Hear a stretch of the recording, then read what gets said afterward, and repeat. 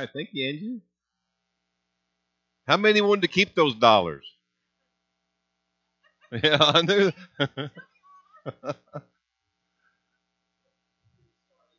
Oh, yes, sir.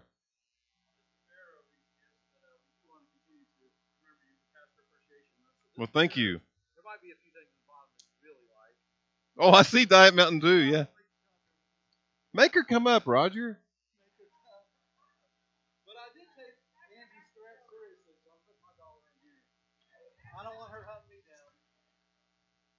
Let me read this. Thank you all so much. It says, you are the pastor devoted to giving us so much. God only knows all the souls you have touched. You're committed to serve when you answer God's call. You prove it by being a servant to us all. Thank you for all that you do for us, your Crossroads Children Ministries. And thank you all so much for all the blessings you give to us. It's a blessing to be. Oh, I got Nutter Butters too. Nutter Butters. There is Nutter Butter pastor for us than you. Very clever. Oh, this is cool too.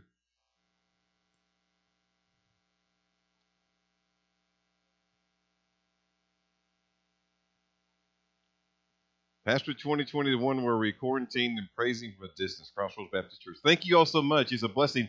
And I got Butterfingers, man. Y'all are fixing to really know me really well here. Read the cup. Read the cup. Pastor Kurt, fueled by the Holy Spirit and Diet Mountain Dew. And Butterfingers and Nutter Butters. Well, thank you all so much. I'm glad Sheila don't get in my bag. And Sheila's got her own bag. And it says something about her being rotten to the core. So I don't know about that. And I didn't write it. I'm just reading it. Yeah, I'm just reading it. So Sheila, I'm sorry. I'm being blessed by the church, and you just curse, so I can't help you. Yeah. All right. Well, again, thank you all so much. It's a pleasure to be here. It's hard to believe we're almost into our full of the second year. I mean, come February, we've been here 2 full years. And it's really hard to believe. But then again, it just seems like we always should have been together. So it's just a perfect fit. We thank you so much for all the blessings we have each and every week. And a lot of good things are happening here at Crossroads, and we're blessed from it. Hey, today we're going to be in John, the Gospel of John, in the 11th chapter. So if you have your Bible, you can turn there into John chapter 11. And the last couple of weeks, if you've noticed, we've had messages that have been reminding us about the goodness of God and how we are so blessed that we have an advocate, Jesus Christ the righteous. And as we've been mentioning that the last couple of weeks, today, in essence, we move just a little bit further. And we recognize then that Jesus is not just our advocate, our supporter, our crusader, our fighter. I mean, he's more than that. And today we recognize that he is the resurrection and the life. In fact, we're going to find in the chapter reading from, in chapter 11, verse 25, it is mentioned clearly where Jesus says one of the great I am statements, where he says, I am the resurrection and the life. In fact, it's one of 7 that is written in the Gospel of John. Here they are for you, just so you can understand the extent of the 7 I am statements. You find in John chapter 6, I am the bread of life. In John chapter 8, I am the light of the world. John chapter 10 has 2 I am statements. I am the door to sheep. I am the good shepherd. The one we'll see today in chapter 11, I am the resurrection and the life. John chapter 14, the well-known verse, I am the way, the truth, and the life. And of course, in chapter 15, I am the true vine. Those are the 7 I am statements written and spoken by our Lord in the Gospel of John. And today, as I mentioned, we will come across the 5th of the 7 in chapter 11, verse 25. It is actually from an account. As we go back to the account now and begin our reading, you're more than likely going to recognize it rather quickly. You may have already seen by turning there, we're going to be talking today about Lazarus and the raising of Lazarus from the dead. We're not going to read the entire narrative, the entire portion of the account in John chapter 11. Its entirety is 44 verses. So rather than reading 44 verses, we're going to read a small portion of it, only John chapter 11, verses 17 through 27. So today, stand with me as we do so to simply honor the reading of the Word. And we find then in our Word, our guidebook for life, the love letter that we have from our Lord in John chapter 11, starting in verse 17. It says, "Now when Jesus came, he found that Lazarus had already been in the tomb for 4 days. Bethany was near Jerusalem, about 2 miles off. And many of the Jews had come to Martha and Mary to console them concerning their brother. So when Martha heard that Jesus was coming, she went and met him. But Mary, her sister, remained seated in the house. Martha, verse 21, said to Jesus, 'Lord, if you had been here, my brother would not have died. But even now I know that whatever you ask from God, God will give you.' Well, Jesus said to her, 'Your brother will rise again.'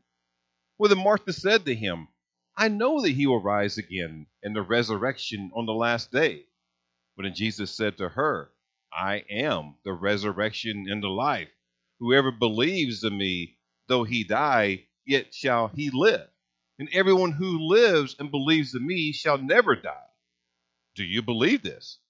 Well, she said to him, 'Yes, Lord. I believe that you are the Christ, the Son of God, who is coming into the world.' Father, Lord, we come before you in your presence now, Lord, having read your word. And we always read it and ask for a blessing to be upon it. We do so again here today. But Lord, now we turn our attention to the truthfulness that is conveyed in this passage. Yeah, it's a rather long account about a great miracle that occurred. But Lord, your truth speaks to us in the portion that we read. So we read this portion now, Lord, and we go into a time of message and reflection. We just ask that your Spirit will lead and guide and direct us here today so we clearly understand that you are the resurrection and the life for every one of us. Thank you, Lord Jesus. It's in your name we pray. Amen. You may be seated. All right, well, note from the verses that we read then that Martha seems to be the person of interest. I mean, you see Mary's name kind of stuck in there as well. I mean, it's about Martha and Mary and Lazarus, we know. But the portion we read, although the entire narrative points us to a great miracle that occurred with the brother Lazarus being dead, it's a great miracle, but the portion we read kind of has Martha to be the person of interest. Now, to be sure to connect the Gospels, let us venture away from John for just a moment and leap, if you will, to the Gospel of Luke. Because I wanted to see something that is in the Gospels that doesn't clearly tell us, but we need to understand. That the Martha that is mentioned in Luke chapter 10 is the same Martha that's mentioned here now in in John chapter 11. So in the Gospel of Luke, in chapter 10, you may turn there, or you just may simply see behind me the verses referring to, is verses 38 through 42. And it's written then in Luke chapter 10 that Jesus came to the house of Martha and her sister Mary. If you know the story there, you may remember that as Jesus visited the house, that Martha made herself very, very busy as Jesus entered the house, cooking, preparing, doing all those kind of things. But Mary simply sat at the feet of Jesus, given to us in verse 39. She's listening and clinging to every word that is coming from his lips. That then tended to upset Martha quite a bit, as the story gives to us in verses 38 to 42. She got upset that her sister was not helping.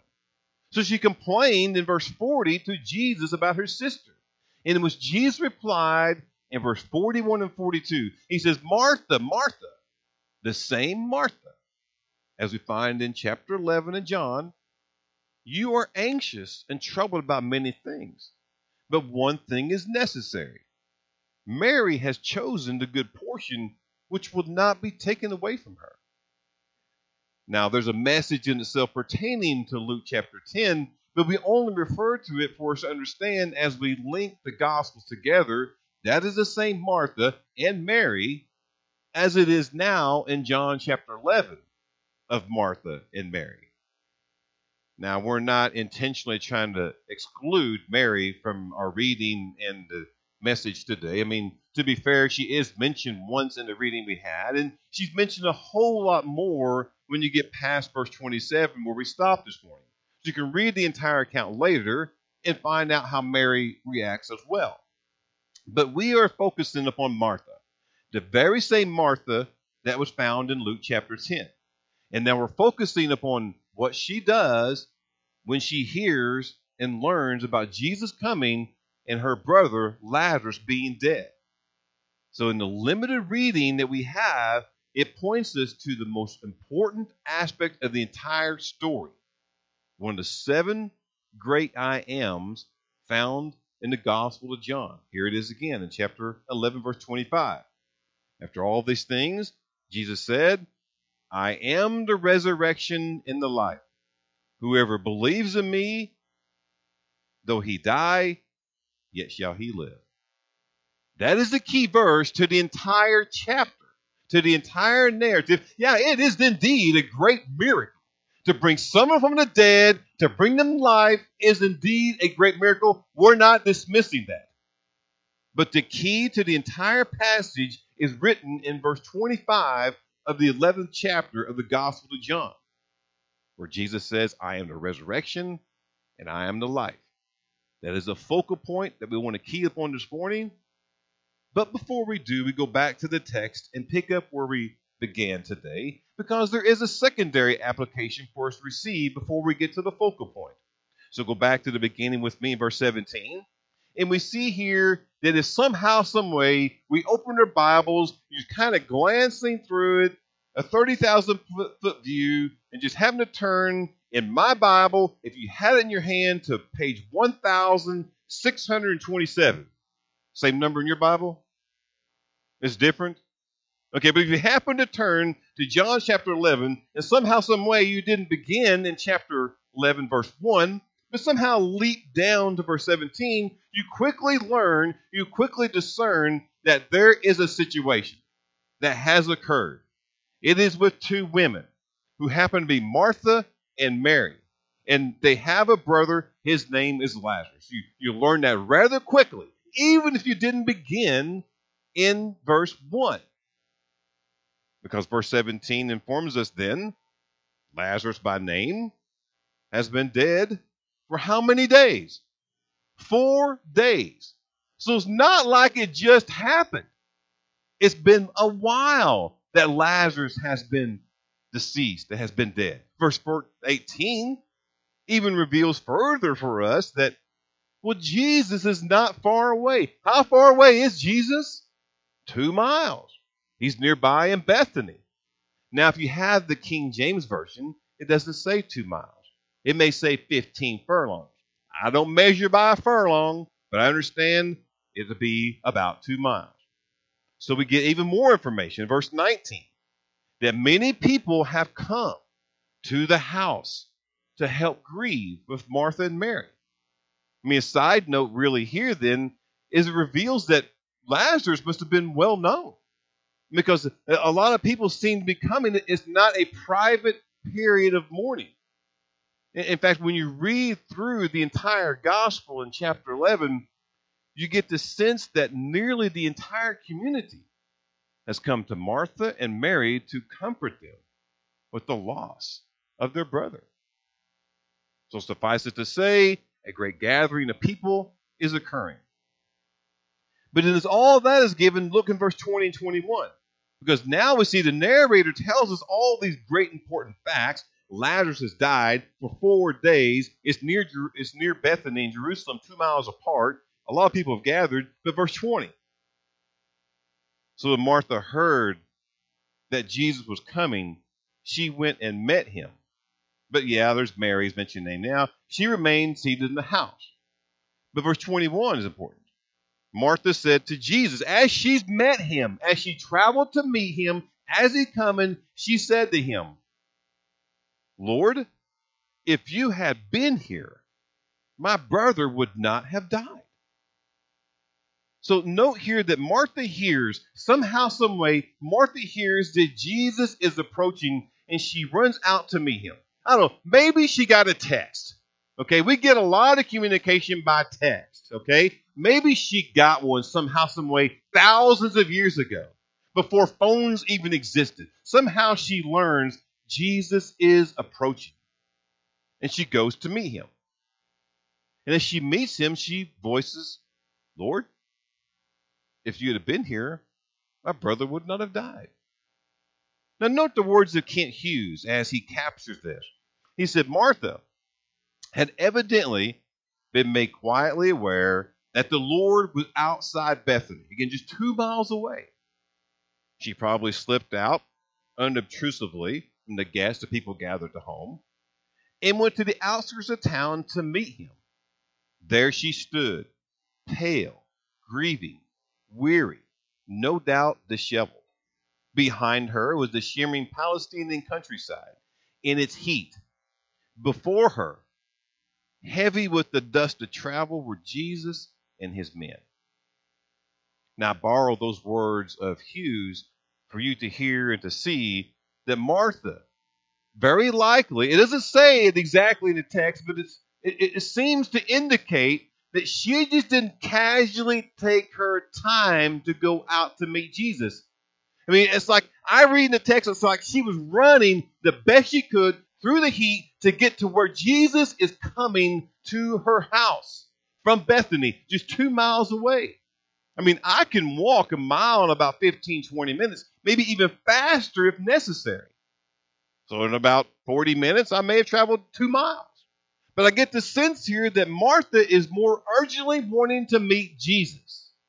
So perhaps she's running through the heat just to see him. I mean, literally running because she's full of grief.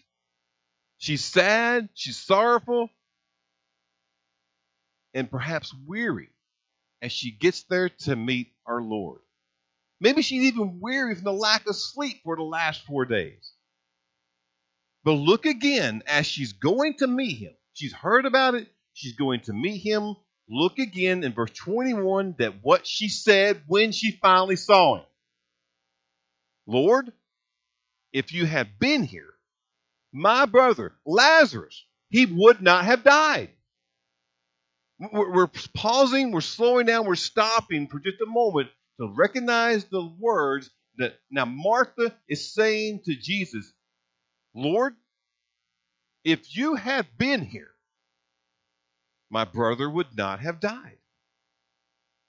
Now I can only imagine as all of this is occurring in their lives, especially the two sisters, Martha and Mary. I can imagine that those words probably have come off their lips several times in the last several days.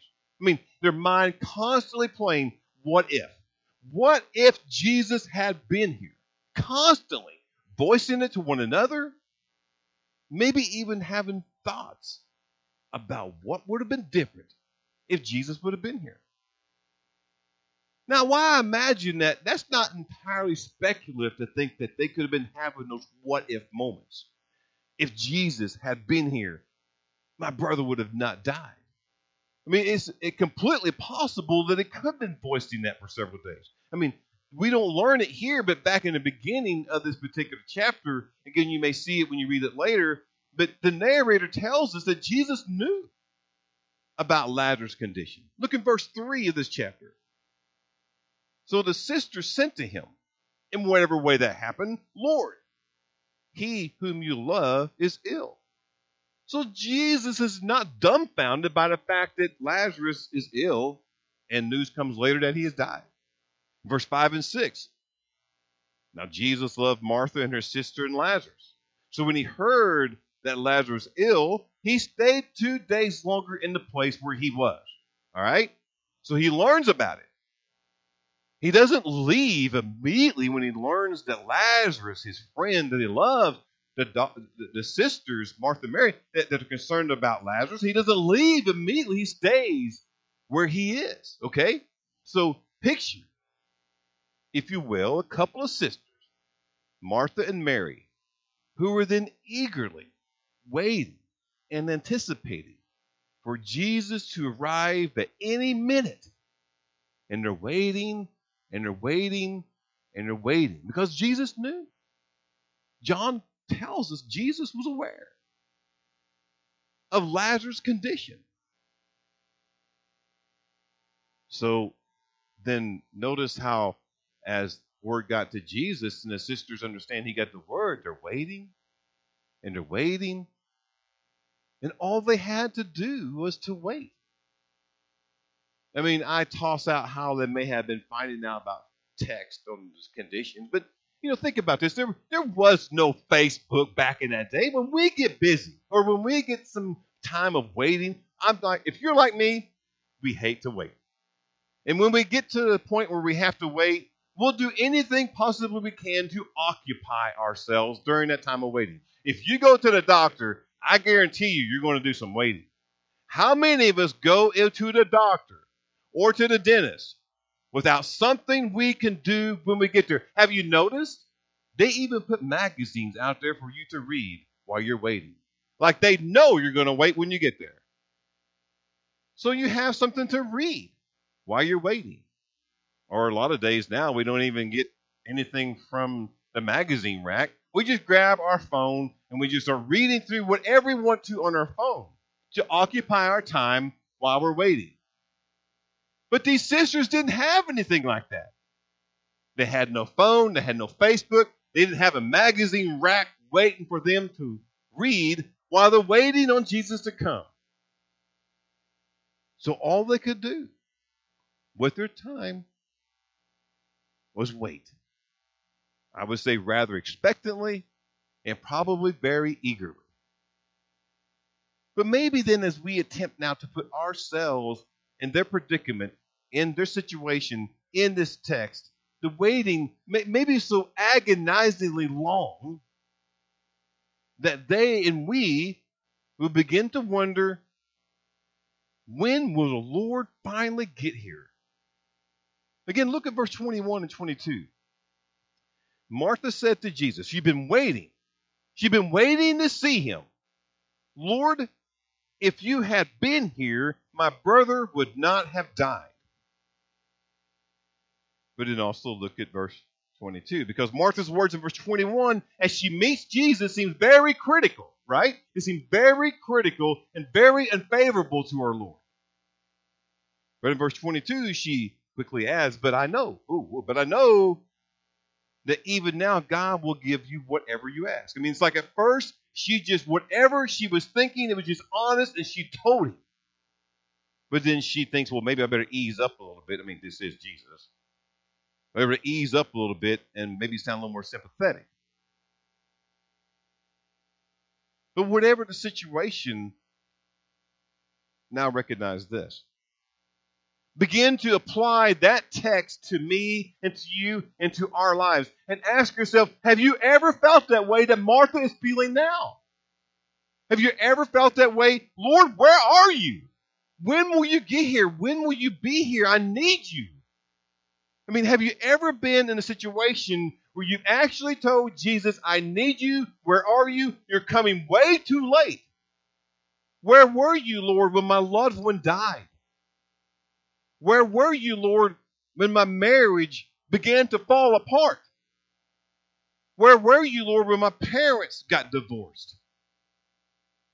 Where were you, Lord, my father became an alcoholic and abused me?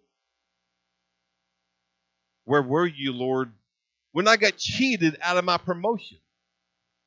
For that matter, Lord, where were you when my child went astray? I mean, I think if we try to put ourselves in Martha's situation, discounting Mary right now, but thinking just about Martha, and we've all been there at one moment in our life, waiting and praying and asking, Lord, when will I see you? I need you. Where are you? If we've ever been in a situation, it's likely that we have recognized that we were not the first. And we're probably not going to be the last. I mean, we all know about things that's occurred throughout this entire calendar year. I mean, we are in October. It's like everybody's ready to get 2020 over with. They're ready to see December 31st and start a new year. Why? Because it's been so horrible. Throughout this entire year, things have happened we haven't seen in many years.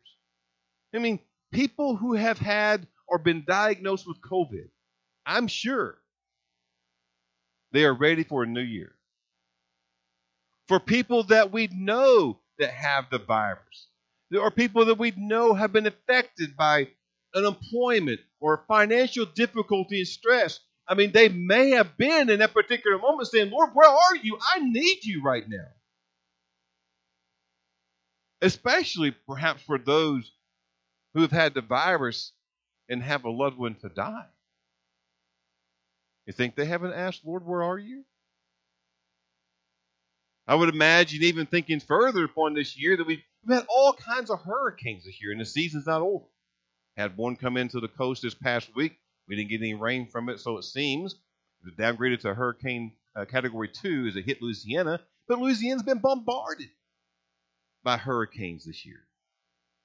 And people have to start over who may have been in a predicament, a situation, Lord, where are you? I mean, many things have happened. 2020 has been a struggle. And they're saying, Lord, where are you? Throughout this year. But I recognize it's not just one year that has been difficult with some hardship. And there's been generations that have sometimes said under the breath, Lord, where are you? Even the psalmist in chapter 10, verse 1, said his rendition of Lord, where are you? When he said, why, O Lord, do you stand far away? Why do you hide yourself in times of trouble? It's been going on for generations. It's not just happened this year. Or people utter under their breath or somehow voice aloud, like maybe Martha is, Lord, where are you? If you had been here, my brother wouldn't have died. So the question then is, where is the Lord when bad things begin to happen and unfold? And they will, and they do. Where is the Lord? Where was the Lord when Lazarus died? Where was the Lord when something happened to you? Well, we can answer by saying he's not that far off. I mean, for proximity-wise, according to text, he's within 2 miles, physically. But when things happen to any of us, he's still not that far away.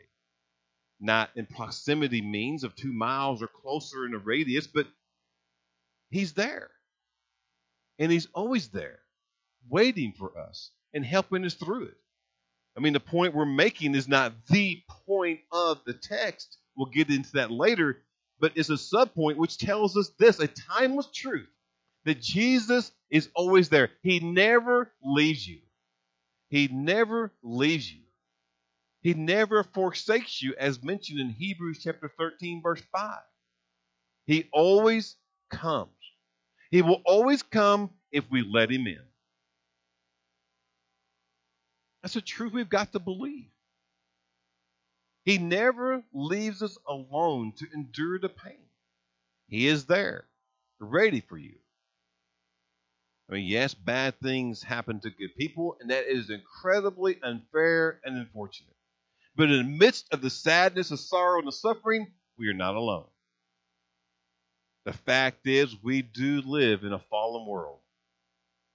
Even further, we live on an unsafe planet. But we are never alone to fight our battles and to mourn and to grieve by ourselves. He is always there. And he's there for Martha and Mary. I mean, in the text, Martha and Mary were greatly anticipating the Lord Jesus to come. And he did. Was it in their timing that they would have liked to see Jesus come? I mean, the text reveals for us probably it wasn't in the timing that they had hoped it would be. But the fact remains, Jesus always comes. He is there if we're willing to let him in. A subpoint that comes from the chapter in the text. But as we realize that, let's go back and look at it one more time and see something else that occurs. Because notice here that Jesus did not reprimand. When Martha faces him, in whatever way she went to greet him, to be with him, anticipating him, he didn't reprimand her. When she says, if only you were here, he would not have died, notice the Lord did not reprove Martha for saying those words. I mean, if you scan the text, looking for a place where Jesus looks right back at Martha and said, Martha, you know I'm Jesus. I'm God's son now. Why do you say that to me? He didn't rebuke her in any way for her voicing that to Jesus.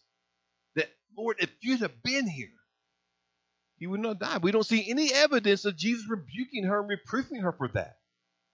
Which then leads us to conclude this, that Jesus permits us to speak to him, to open our hearts and cry out to him, to pour out our pain and our anguish that we're feeling. I mean, he allows us, he permits us to speak directly to him. I mean, I'd be completely lying to you if I did not tell you in December of 2003 when my dad died, if I did not have anguish and pour out my heart to God when that occurred. I mean, my brother and sister all dealt with it differently, so did my mom and anybody who knew my dad. But for me, my way of dealing with it was to get in the truck, drive to the woods where we hunt, get into a tree stand, and just pour out my heart in pain and anguish for what just happened.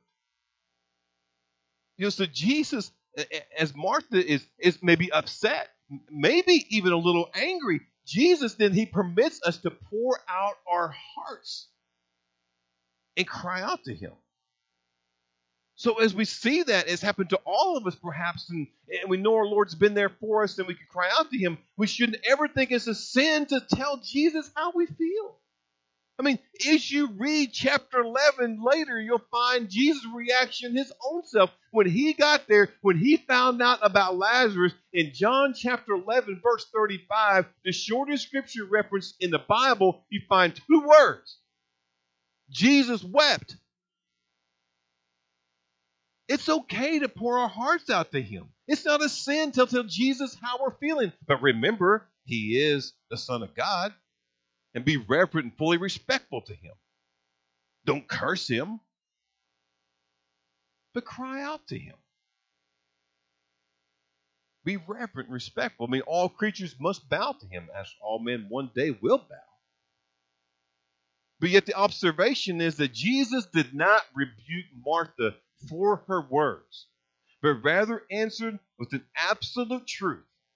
He heard her. He knows her heart. And he answers with an absolute truth that we can all gain from. So let's go back again and notice the Lord's response. I mean, Martha, verse 21 says, Lord, if you had been here, my brother would not have died. So Jesus, look how he replied. First, he replied in verse 23, your brother will rise again.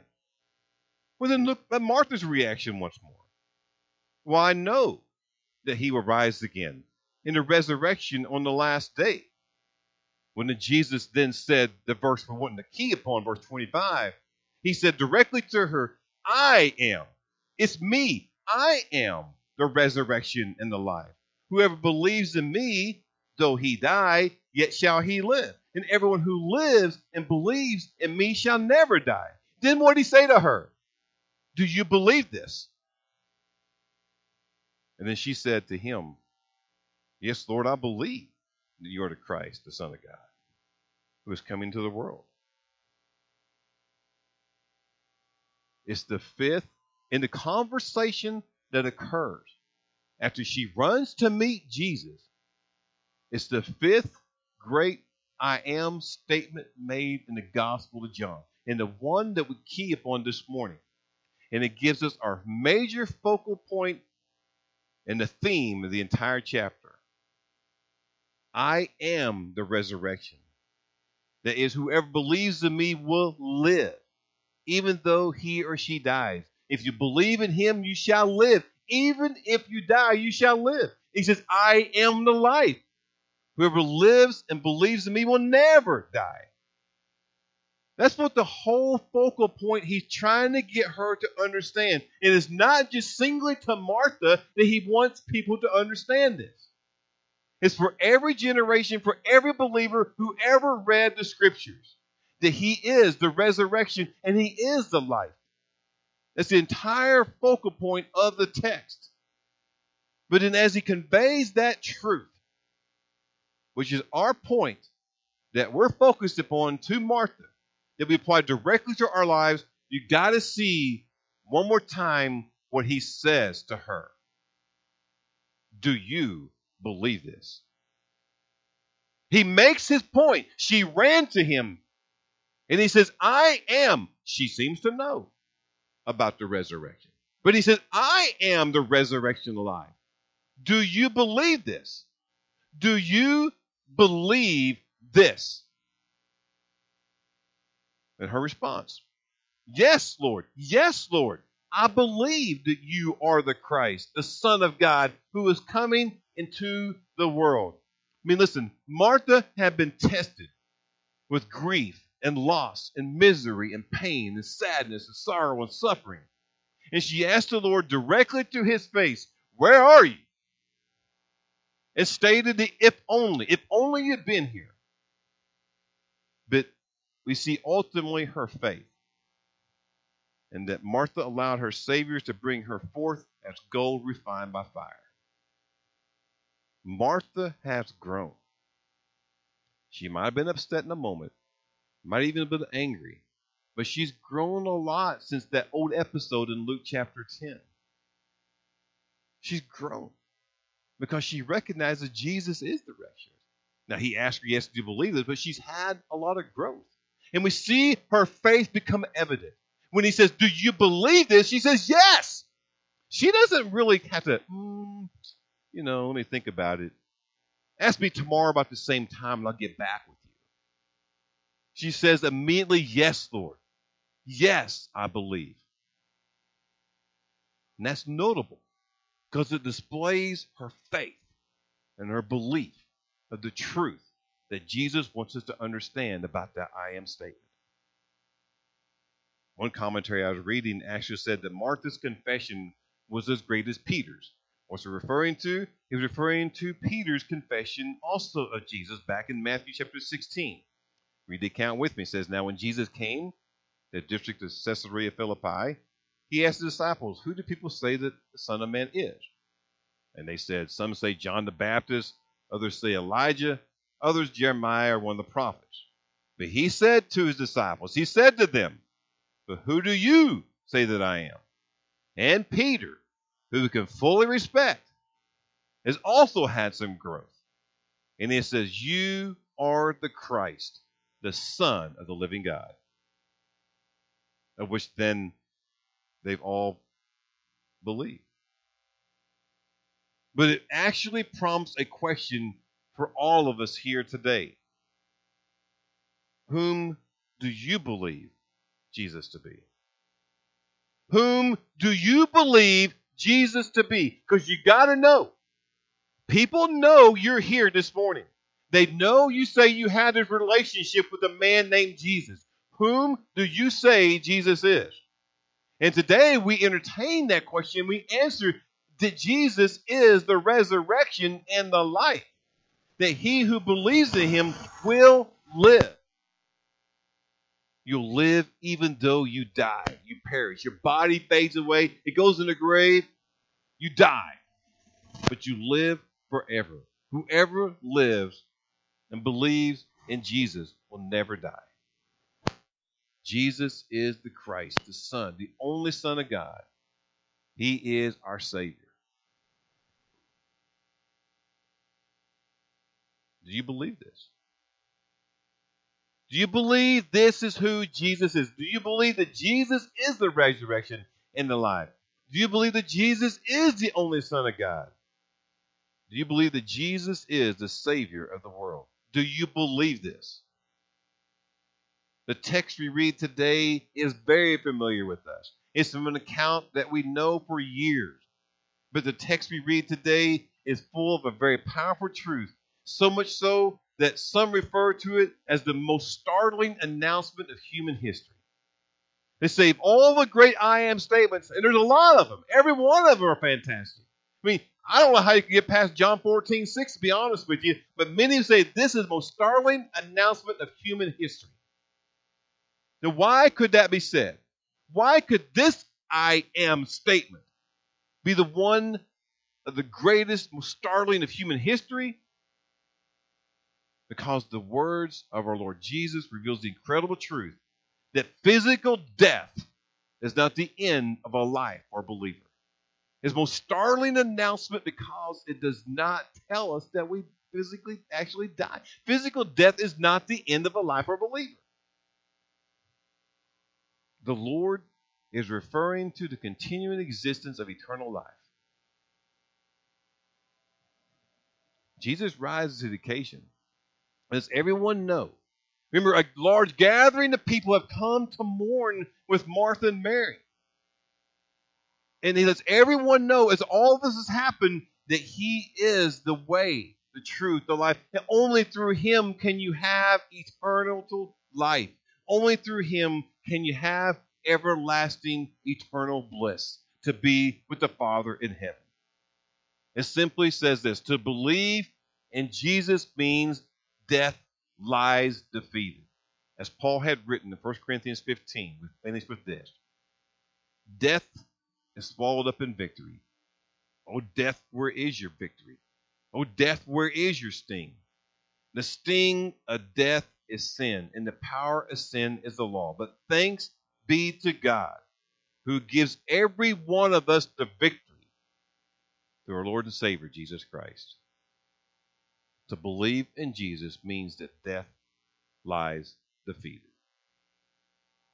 Father, Lord, we thank you for the truthfulness of this message that we received today.